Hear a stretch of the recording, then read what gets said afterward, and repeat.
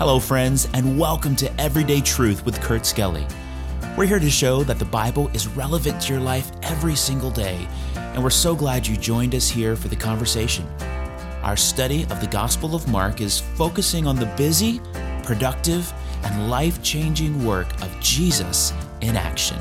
Now, let's join Kurt for today's episode. Good morning, friends, and welcome back to this episode of Everyday Truth. We've been sharing some missionary prayer cards here recently, and today I've got the prayer card for Andrew and Sean Canavan. So I've known the Canavans for a number of years, faithful missionaries to Ireland. Andrew grew up there on the field. He's helping mom and dad for now, but starting a church. And we're excited about what the Canavans are doing in a really needy country there in Ireland. So pray for them today. If you think about it, we are in Mark chapter 14, and we have just finished this section.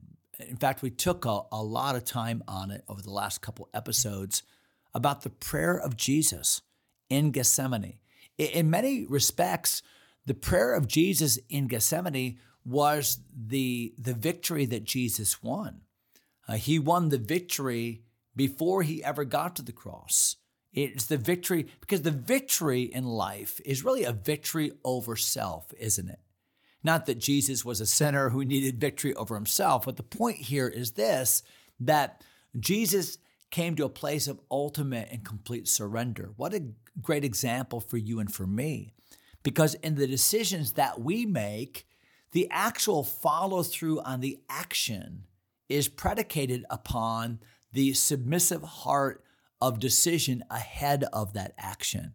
So it's, Lord, take me, use me, take my life and let it be consecrated, Lord, to thee. I have decided to follow Jesus, no turning back. And when that's our heartfelt desire of faith and repentance, then the action is simply going to be an indication of the reality of that submission. So in that sense, the cross was simply an active indication of the reality of the submission that Jesus had rendered right here in the garden. Almost every important thing that God did in the Bible, he did it in a garden, didn't he? Whether it was the rescue of Adam and Eve, the creation of Adam and Eve in a garden, the rescue, the seeking for them in that garden, the prayer, the victory won in this garden, the rising from the tomb in the garden tomb. So the garden features so largely in the redemptive plan of God. Look at verse number 43. The Bible says, and immediately, so Jesus had just warned his disciples, hey, it's too late. Don't bother starting to pray right now. The time of betrayal is here. We've got to get up now because we're about to. The betrayer is right here, and immediately. Do you see that in verse number 43? And immediately, while he yet spake, as Jesus was uttering these words to those disciples, cometh Judas, one of the 12, and with him a great multitude with swords and staves, spears, from the chief priests and the scribes and the elders. So who are these people that are coming in the middle of the night to arrest Jesus?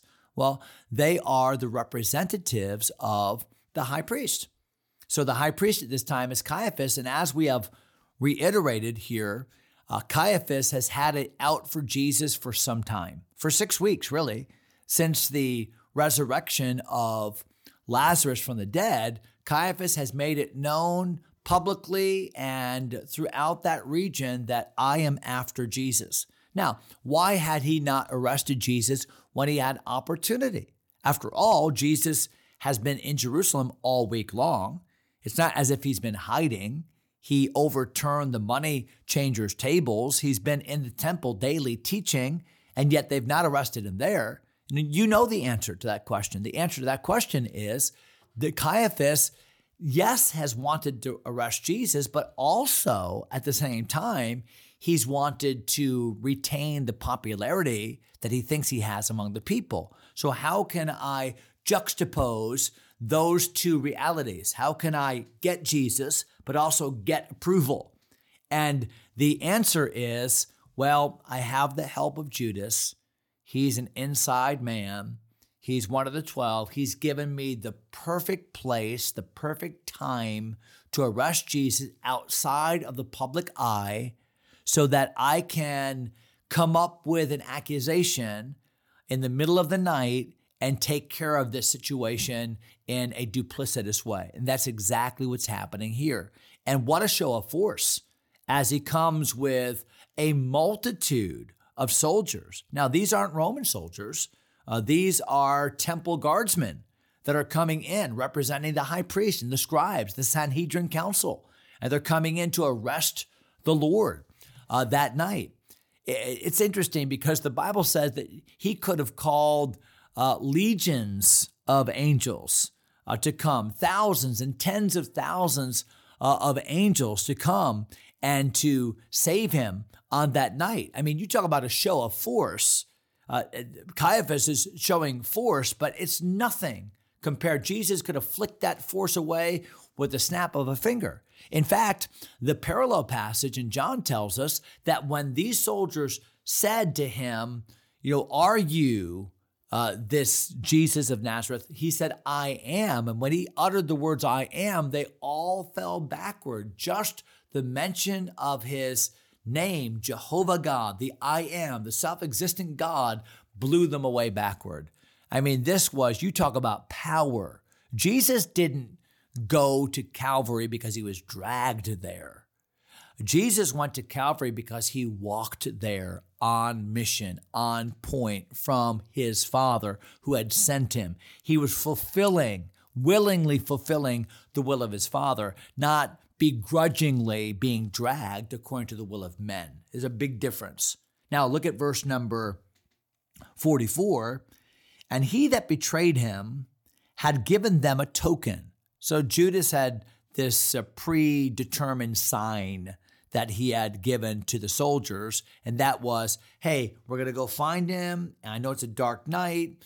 Everyone kind of looks alike. They all have beards, and they all kind of look the same, especially in the dark night. So I'm going to go greet him. So the kiss of greeting was common. So I'm going to go greet him. The one that I kiss, that's the guy.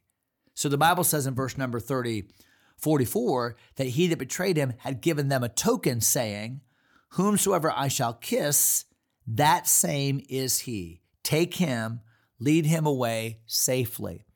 Interesting how Judas, we don't know what his motive was. We know partly that his motive was money and greed, but it could be that Judas thought as well, hey, I'm just the tool that's making this happen. Jesus has already talked about being arrested. He's already talked about suffering things of the chief priests and the scribes and the elders. He's been talking about that for months. He's talking about dying.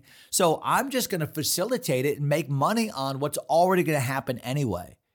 And sometimes that's our philosophy. Well, we're going to sin anyway. It's going to happen anyway. I might as well no. It must needs be that offenses will come, but woe to that man by whom the offense comes. So Judas, whatever his mindset was, it was entirely skewed. And watch what happens in verse number 45. And as soon as he was come, he goeth straightway to him. He made a beeline for Jesus and saith, Master, Master, and kissed him.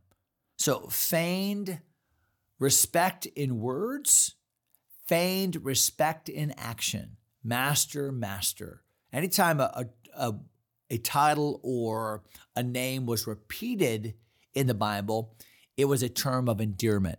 So, Lord, Lord, or Martha, Martha, thou art cumbered about much serving. Simon, Simon, Satan hath desired to have you. Anytime a name was repeated, it was a term of endearment. So Judas was saying, Master, Master, and gave him a kiss. It's the ultimate betrayal because it's not the betrayal of an enemy or of a sworn opponent. It's the betrayal of a close and intimate friend. Isn't that what David said in the Psalms when he said, boy, if I had been betrayed by an enemy, if I'd been betrayed by somebody whom I would have expected to betray me, I could have handled it. But no, it was you my own and dear and trusted friend. And perhaps he was speaking about his counselor, Ahithophel. But whatever the case was, it's obviously much harder to bear when the betrayal is somebody who is so close and intimate with us. Look at verse number 46. And they laid their hands on him and took him. So they arrested him. Now, we're not putting in all the other events that took place in some of the other passages, but there is one event here that's very interesting. And I want you to see it in verse number 47. And one of them that stood by drew a sword and smote a servant of the high priest and cut off his ear. Now we know who that was. That was Peter. And true to form, Peter had said, I will fight with you. I will die for you. There were only 2 swords that were even in the entire disciple band. And is it not interesting that Peter had one of those 2 swords? And I don't think he was aiming for a surgical cut of the ear. I think he was trying to lop that guy's head off. And perhaps he ducked, but he got his ear. And remember, the Bible teaches in the parallel passage, I think it's John, that Jesus healed that man. The man's name was Malchus. And so here is Peter trying to solve the problem through the strength of the flesh. He's trying to fight. But we wrestle not against flesh and blood. And this is Peter on a suicide mission if he hopes through his military expertise or his swordmanship to be able to fight against a multitude of people with swords and spears. Of course not. This is not a physical battle. Peter, you've already lost this battle. This battle has already been lost because it was a spiritual battle and you didn't see it. You didn't watch and pray. You're already set up for failure. And Jesus has already won this battle. The one you think you need to fight for him, it's already won. He already won that battle. He prayed. He submitted. He's doing the will of his Father. He's not being taken and seized and dragged. No, he's willingly going and submitting and giving his life as a ransom for all. Look at verse number 48. Jesus answered and said unto them, Are ye come out as against a thief with swords and with staves to take me? I was daily with you in the temple teaching, and you took me not, but the scripture must be fulfilled. So he's referencing Isaiah chapter 53 and saying, listen, all of this was part of the plan of God. All of this is in the scope of God's will. I've been praying about this. I've been waiting on you. But he does kind of call a rebuke upon them when he says, hey, let me just call you out. If you really had courage, you would have arrested me in the middle of the day. In other words, I know your motive. I know what you're doing. I know the strength you think you have. But I want you to know right now that none of this has to do with you. All of this has to do with the plan of Almighty God. You think in the middle of the night with all of your weaponry that you're in control, but you're not in control. I am in control. My Father is in control. The scriptures have predicted this. This is all part of the plan of God.